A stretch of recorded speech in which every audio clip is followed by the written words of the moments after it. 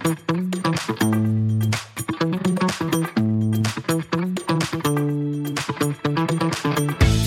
there, I'm Gilad Barash, and welcome to Who's Your Data, the podcast that deals with how data influences life and how life influences data, the human side of data analytics. Did you know that the US has one of the highest, if not the highest, maternal mortality rate in the United States? This is especially true for women of color who suffer from lack of access to quality care and not being taken seriously. Join me for a conversation with Mohammed Kamara, founder and CEO of InnovCares, a behavior change platform for women, particularly women of color, that provides access and treatment to culturally sensitive clinicians. Their app combines real-time metabolic health data gathering with telehealth, computer vision, artificial intelligence, patient engagement rewards, and a sense of community. We discuss what it means to be culturally competent and how they use data and AI to provide services such as virtual ultrasounds from home, postpartum care, and a community of online support. We talk about data privacy and what it means to disrupt the healthcare space, an industry that is so ripe for disruption. Mohammed also provides insight on his experiences as a Black entrepreneur and advice on navigating that space. So let's get to the interview. Okay, Mohammed, welcome to the Who's Your Data podcast. Thanks for coming on. Thanks for having me, Gilad. I'm looking forward to this conversation and just hearing more about how we can make healthcare better. Before we start, I wanted to ask you a little bit about kind of your background and what was the sort of motivation for this app. In healthcare, mostly, it's either you, especially a startup, it's either you sit somewhere, you come up with a problem, or the problem finds you. In my case, it was the latter. The problem found me. My sister was giving birth, her fourth child, which did not go as smooth. It led to a complication. She died of pregnancy hemorrhage.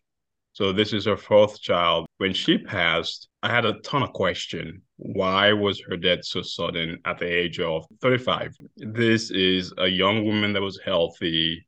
There was no clear indication of pre-history of diabetes and other comorbidities, especially cardiovascular conditions that could have led to complications. There was no history there. So dying of pregnancy hemorrhage, which means that bleeding profusely during delivery and not being able to, the doctors and the clinicians not being able to stop the bleeding, which led to her death. And this happened in my home country, Sierra Leone. Strike two then happened with my aunt in Columbus, Ohio, who passed during childbirth as well. This was her second child. Her first child were twins, went smoothly. The second one, she died of preeclampsia, which is a condition of hypertension during pregnancy that's oftentimes not identified. This is a condition during pregnancy of having elevated blood pressure, which left untreated can lead to complications during pregnancy. And so her pregnancy led to her death in Columbus, Ohio. The son survived. So my dad and my stepmother became caregivers for those three kids. Now the twins earlier and the son that survived.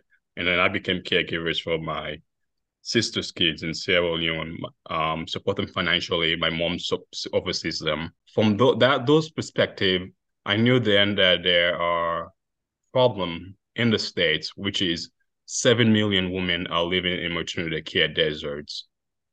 And the disparities are very alarming. So 7 million women, they're living in maternity care deserts. 8% of those women are living in areas where there are no OB/GYN physician, little to no OB/GYN physicians. And that is very alarming. And so we wanted to create a technology that, one, improve access to care to the right clinicians, right?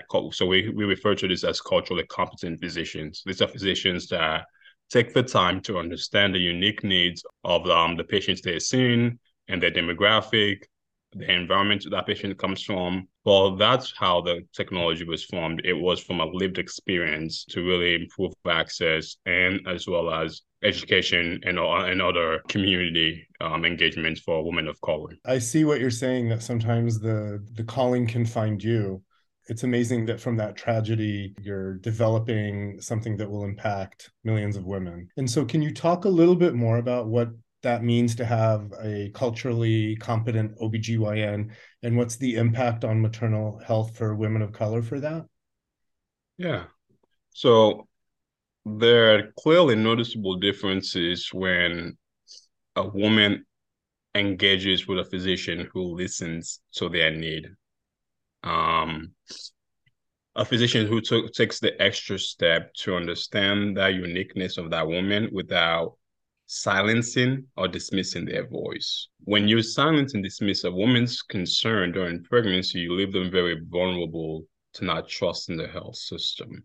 That woman doesn't want to go back to seek that care from the hospital or that clinicians, whether that is an inpatient at the hospital when they're delivering or outpatients when they're doing their prenatal checks, right? It silenced their voice. And I'll give you a key example here. Matu was one of our patients who was experiencing infertility, had an OB/GYN physician who was being very dismissal of Matu's needs. Matu is a 33-year-old nurse practitioner by trade, lives in Columbus, Ohio, trying to give birth and experiencing this infertility, but had a physician that wasn't culturally competent, being very dismissal of Matu's need and her voice. So she wanted a second opinion. She found us then online. And that second opinion was being connected to a physician who understands her unique needs and her environment. And this is Dr. Alwoody, who then walk her through during that 30 to 40 minutes conversation on what's really causing her infertility and how to actually improve and get pregnant, right? And making her understand that it is not her fault being infertile. It's not her fault. It's not the husband's fault. This should be it should be more of a relaxing environment for them both to try, because infertility itself can be an influence of the husband, right? The sperm. Mm-hmm. So the husband has to have a healthy sperm, and then as a result, in a more comfortable environment, not too much pressure, the cycle of the woman, when the woman will have certain time of their cycle, will help improve them getting pregnant. So they have that kind of dialogue, and then he also then prescribed prenatal vitamins, which we then sent to Matu's home. And then 2 months after, she checks as a physician, I'm pregnant. Oh, And wow. 9 months after and 9 months after her son John was born alive and well. So that's the impact that a culturally competent providers can have in the life of a woman and change the trajectory to birthing successfully, getting pregnant and birthing and bringing a healthy baby boy John into the world. So you stress that it makes a lot of sense, not only that there is a maternal health care desert in a lot of places in the United States, but it's not only just access to care, but access to the right kind of care, to quality care that is consistent with, like you said, demographics and culture. The app that you provide, can you talk about what services it provides and how many people does it service today? Sure. So we're impacting 25,000 women, and we provide services in primary care, mental health, and women's health. And the reason for that is we want to really provide services that treat the whole person, the whole woman, and their need. It's not just a subset of that woman, because a lot of the issue as around maternal mortality is even after pregnancy and after successfully delivering, that 12 months, right? Conditions can lead to complications even during that time as well. And then there are some moms that do experience anxiety, postpartum depression. You probably have heard that word. And during that time period, it's very critical for them to have the resources, the financial resources, the educational resources to how to be treated during that period of time, and to have the support network. And so for us, we've created not just training the women, connecting them to the right providers, right clinicians like doulas, midwives, but as well the right type of clinicians to support them during if their mom do experience like mental health condition, anxiety. So get supported with a clinical psychologist or primary care physician as well. And then making sure that they get supported with a network that's cheering them on. So this is a network of other moms that we refer to as a health tribe. There's some moms that say a mom that has experienced pregnancy loss. they will have a support group that they can connect to, and they will share materials among each other. And then if there are more personal things that they can share among each other, they will post in our Q&A board that our physicians go in and answer those questions. Again, it's not just the connection point to the right clinician, it's also the support network and the education that these mothers need. Okay, so it's also kind of a little bit of a social media kind of social support network that they can talk to each other. One of the services that you provide, I read, was virtual ultrasound. Can you talk a little bit how that works, just out of curiosity? How do you do an ultrasound from home? Yeah, that's a great question. Right? Virtual ultrasound really can help prevent stillbirths. And the reason for preventing stillbirths is making sure that that baby is healthy and doesn't die. And the mom finding out that they've experienced a pregnancy loss, the baby is dead as a result of that.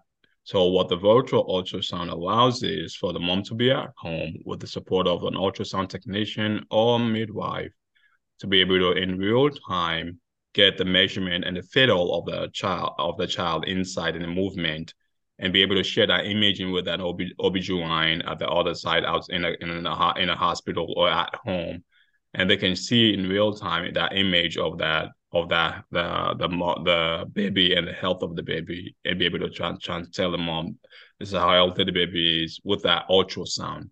So this ultrasound is then connected by the mom at home. So is the ultrasound technician coming to the patient's home? Okay, gotcha. Correct. This is really to support the patients in order to have a trained ultrasound technician to be able to conduct that, right?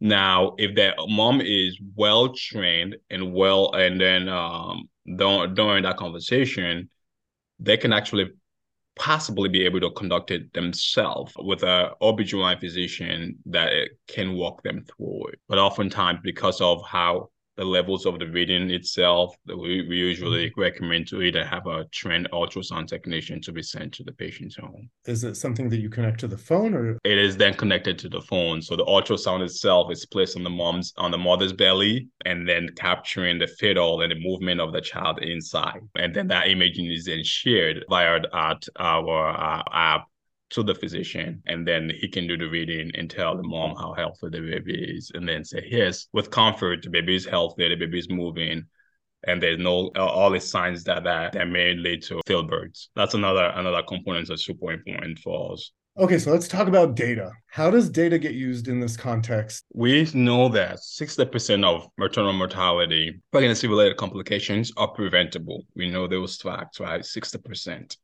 Based on CDC and other governmental organizations.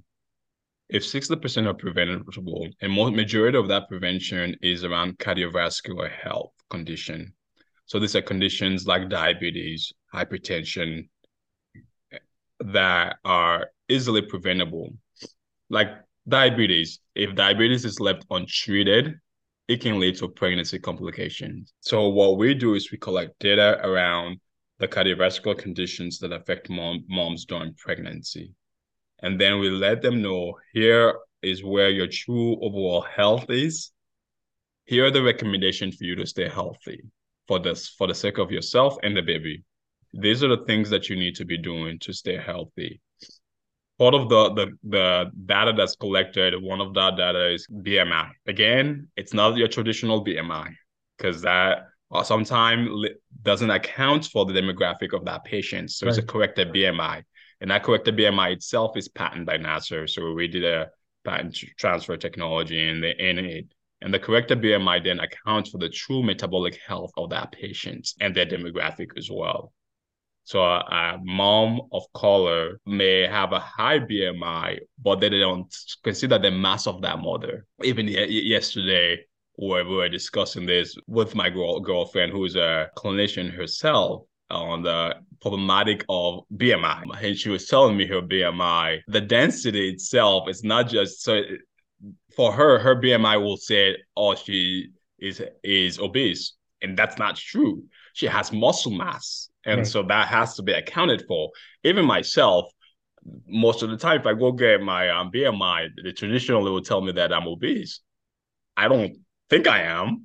But because of the muscle of my muscle mass itself, right? That it takes account, so that's the reason why it's corrected BMI.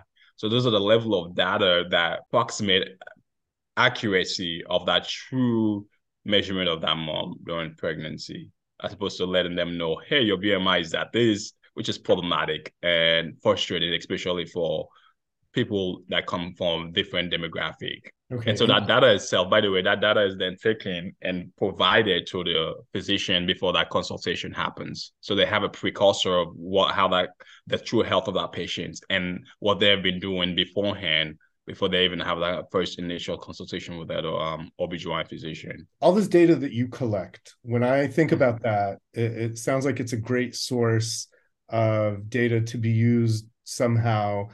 Would you do anything with it? Is it something that you could publish it in a way that can be helpful to the industry, or use it in some sort of feedback loop to improve care? Do you actually go back and look at that data or utilize it for, especially when you look at, like you said, outcomes of treatments that were helpful, and then looking at that historical data? Yeah, so clinical in terms of clinical trials, right, and the efficacy of the technology itself, then the data at the more high level can be used, not at the patient level because of privacy concern, right? Yeah. So we can provide that at the aggregate level and saying these are a number of patients that we've treated that are in the controlled environments and uncontrolled environments, and publish that data itself that can be effective and useful for people in our space. So yes, it can be collected, but it's mostly used for research basis and be able to publish that data itself.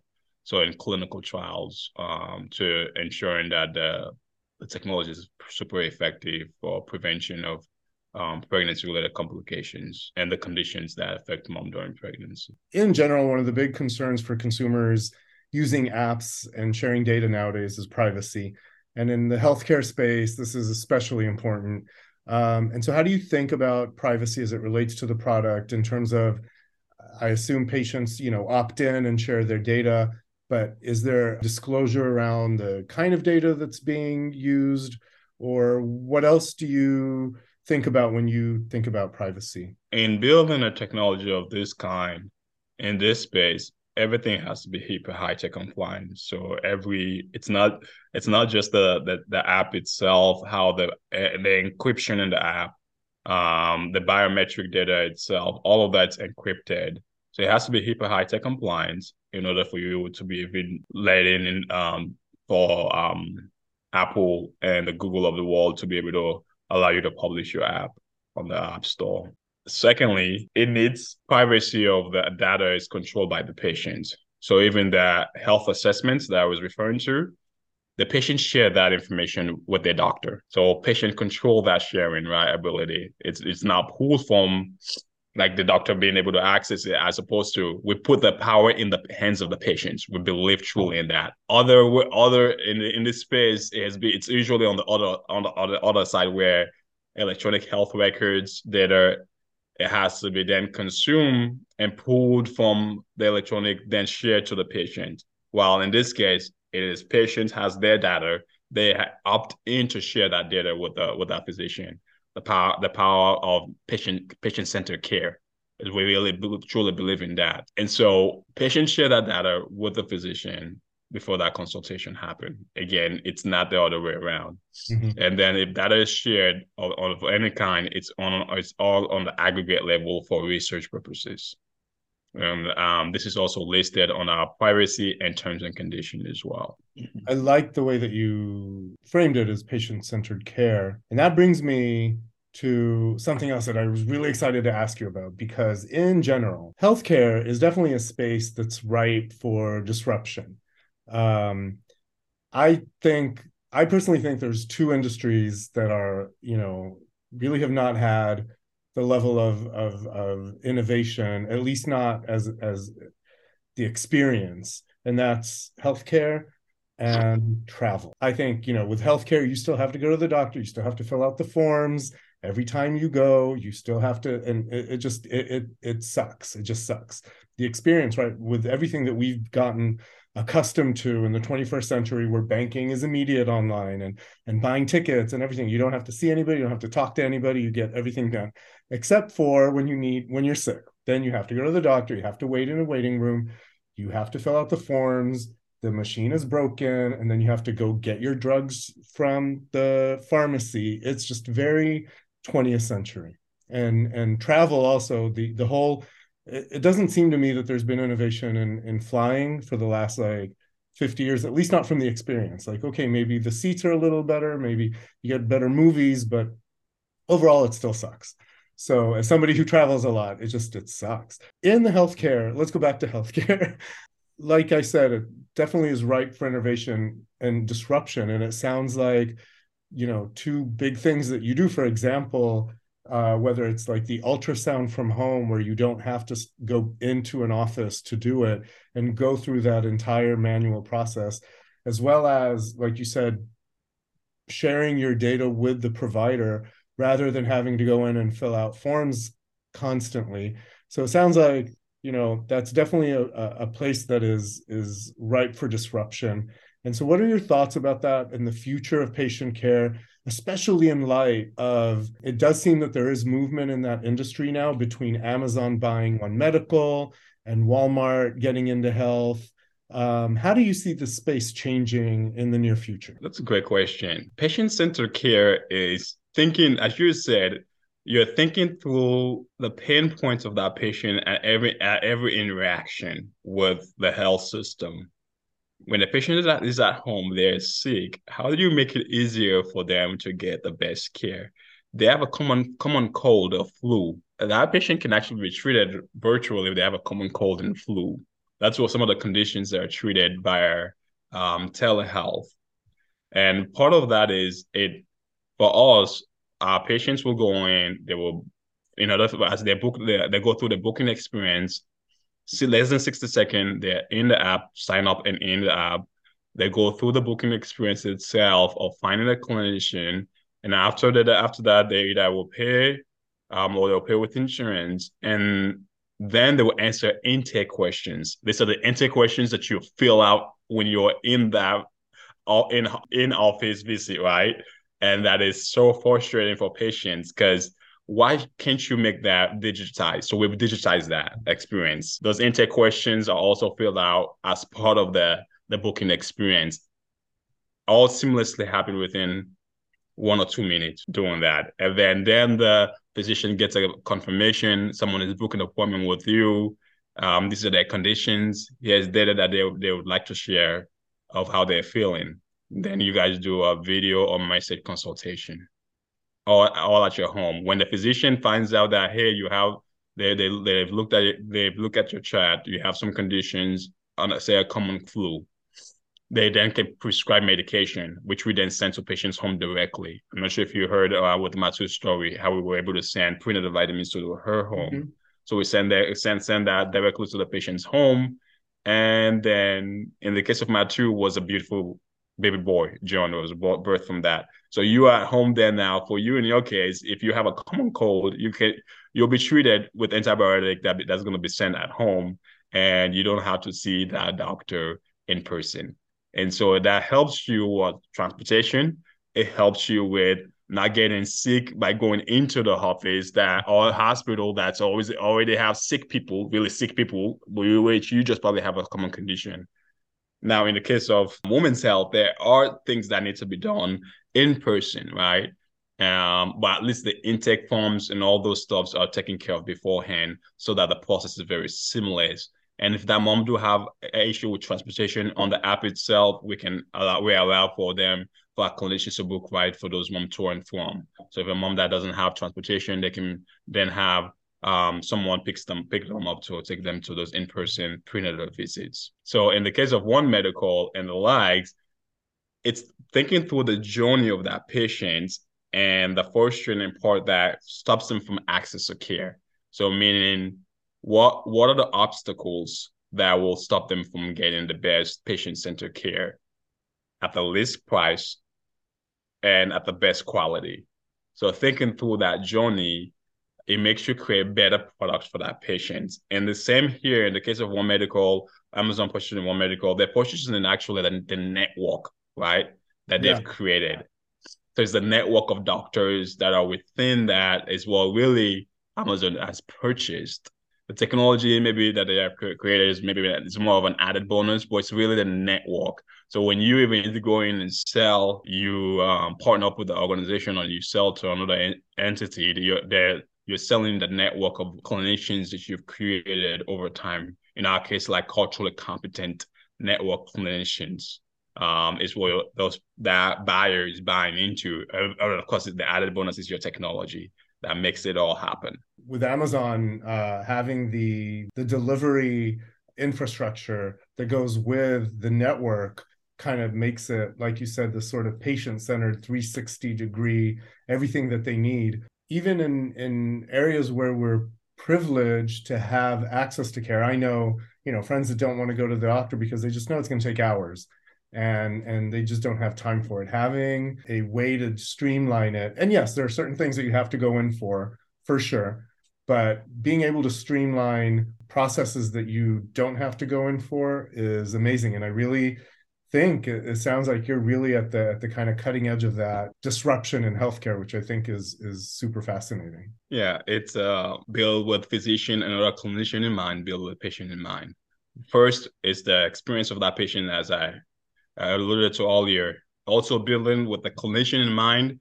I was privileged to build alongside a clinician. So when we even launched, I was seeing 20 to 30 patients with clinicians and see how they interact with our technology as well as their existing EHR. Why is that important? That is crucial because of the fact that clinicians are human beings and they have family and loved one at home.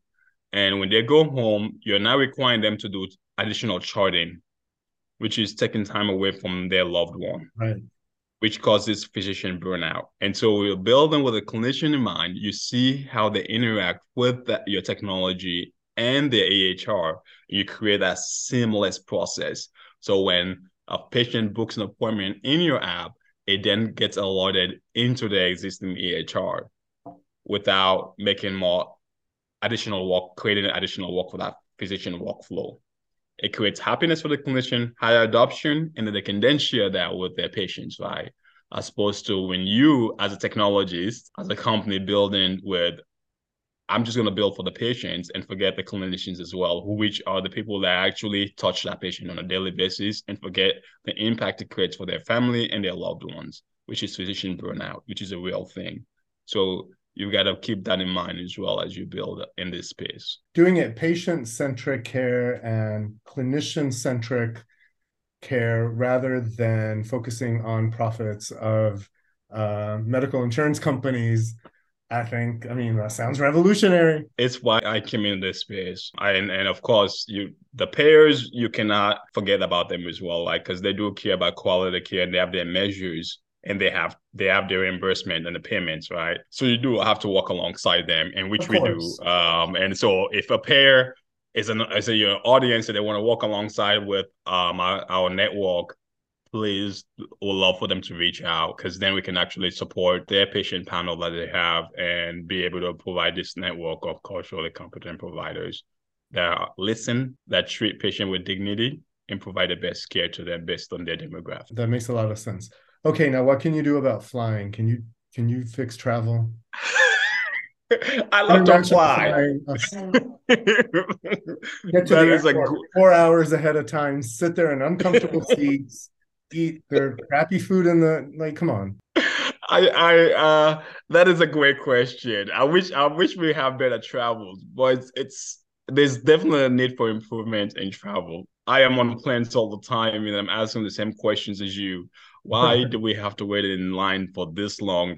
And don't even consider flying out of Atlanta. I fly out of Atlanta and it's a nightmare at times. But good Lord, there's so much room for innovation in this space. And I hope those that are listening will find solution I hope so. to improve and innovate. I do a good deal of flying in and out of Atlanta. And my rule is I'm like first or second flight out in the morning. I do not wait till the afternoon or evening. I know that there is a direct correlation between how late the flight is and how much it gets delayed or canceled. So that's my rule. See, you're a smart man. This is they need more smart people like you in those rooms that are decisions being made about travel. In my past life, I worked for a company that does it's more like airline travel. They send high sensitive information like blood transfusion, right? To get that to the patients before they die. So they transport those things. Part of that is you have to be really considerate of the time limit it's Sure. taken from when you get the blood to the patients in the hospital very quickly. So I've seen some innovation in this space because of that first hand experience, and then of course calculating the numbers around that. Being a finance person, you have to calculate even how much time it's going to take, the miles, right? So happy to have that chat as well. Yeah, you know what? We're gonna have to have that chat one time too. I can't imagine. In my mind, I'm seeing, okay, you're rushing with somebody's blood, and then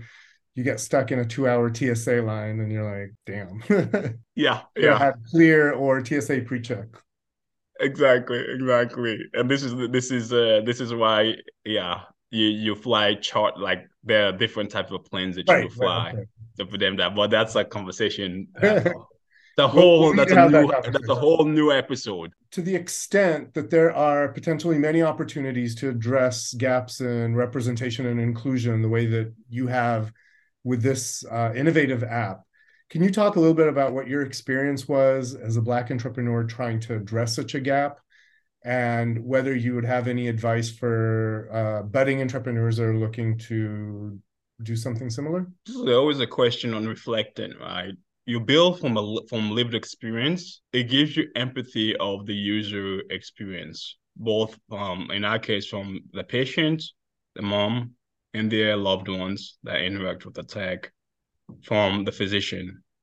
Because if you build from that, you build from lived experience, and you create the workflow of that patient and that physician from an empathy point of view. That's usually the best entrepreneurs I've biased because they're building from that lived experience. The other side of it, though, as well, at least in this space, if you're building in this space as a minority entrepreneur, there are hurdles you're gonna experience. We had built the technology from ground up without any venture money, and then last year we did get some. And then this year, of course, as well, we've gotten some. We have new people on the cap table, like Andres Inouye, that's coming in on the cap table as well. But building in this space as a minority founder, it is getting access to capital is very, very hard. And you need to think through that it's going to be challenging. You're going to receive a lot of no's. But then there are also times as well that you receive some term sheets that are not the best friendly terms, and you have to say no to those, even though you're receiving some no's. So finding that balance, like, okay, I should take money from anyone. Don't do that, because every time you take money from an investor, it is a long-term relationship that you're cultivating, and they need to come with an added value beyond just the capital. It is a network they're gonna open. So even now, recently, we're taking a check from Andres Inouye, right? Our first venture check that we took was from a firm called Jumpstart Foundry. The second one now this year is from Andres Inouye, and for them is their network, right? It's what we're betting into, because they have invested in companies like Facebook and the likes. And so they've had successful track record of exit, that they've invested in founders that have exited or went IPO. Mm-hmm. So now that we're betting on Andres Inouye and their network, hopefully then we can utilize that effectively to close our $1.5 million round that we're raising. And so that's, again, thinking through being a strategic investor, right? Having a strategic investor on your cap table, not just taking any money from anyone. And even to the extent doing your research too. So I spoke to other founders that are taking money from them, and they validated that they were able to close their rounds because of their network that Andres Inouye opened, right? And even for myself, it's not only talking to founders. I even took that further. For me, I went on and did a search recently and see how they partner up with hospitals. They've been partnered up with a hospital down in New York. And for me, it's like I'm very proactive. I looked up the CEO of that hospital, and then I hit them up yesterday actually, and the CEO and I are connecting on Friday. If we book some time on my calendar to talk about their relationship and then how we can support them. So again, you as a founder, be proactive, even in the midst of you getting the no's. Build as what gift that you have as a minority founder is resilient. They'll never take a no for an answer, right? And that's at least my character as a person, because I've lived through a civil war. And no is nothing. Someone that's lived through bullets and fires. Getting no's from people is something I just shake off and move on to the next investor that I can actually the company that can actually build with. I hope that helps and answer that question. Really, mostly is resiliency. Absolutely answers the question. That first of all, like you said, resilience. But my takeaway from that, which I think is really important, is that the investors, it's not only them interviewing you, it's you interviewing them and making sure that it's a good fit in both directions. So what's on the horizon for you and for InnovCare? Like, what's your next set of challenges that you're going after? So we have this grand mission and goal to impact the life of 1 million women going through their birthing journey. And so what does that look like is partnership with payers, right, that have members that they've cultivated a relationship with, that they can entrust with us to take care of. So those pairs are the critical people for our growth. And so a relationship with commercial payers, meaning insurance companies like United Healthcare or others in this space, Humana Health of the world, right, Centene's of the world, really cultivating those relationships. So if there are any that really want to have a discussion and see how we solve problem for women of color and ensuring that they go through their birthing journey with dignity and receiving the best cultural and competent care, we'll love to have that dialogue with them. And so for us, our growth trajectory is partnering up with these payers and ensuring that we take care of their members, and as well as partnering up with community organizations like FQHCs, where this woman is going into to get supported in hospitals. So that's the trajectory and growth, and then ensuring that we close this round so we can hire more people to support our mission and actually have people that are mission driven, that care about improving the maternal mortality crisis for women of color. If people want to learn more about the company or about you, about the app, where can they look for information? Yeah, so we are on Android and iOS, and we've got a web version. So you can find us at www.innovcares.com. And you can reach us directly, myself and our company for my personal email is mkamara@innovcares.com. So it's M and then KAMARA @innovcares.com, or you can reach us directly to the company's email at contact@innovcares.com. Sounds good. Well, Mohammed, thank you so much for sharing your journey with us. This was really, really great conversation. Thanks so much, Gilead, for having me. This is fun. Well, thanks for joining us today and listening to this episode. Please remember to subscribe, rate, and review our podcast. And if you have any questions you'd like addressed, send them to who'syourdadanow@gmail.com. That's who'syourdadanow, all one word, @gmail.com. Thanks, and see you next time on Who's Your Data?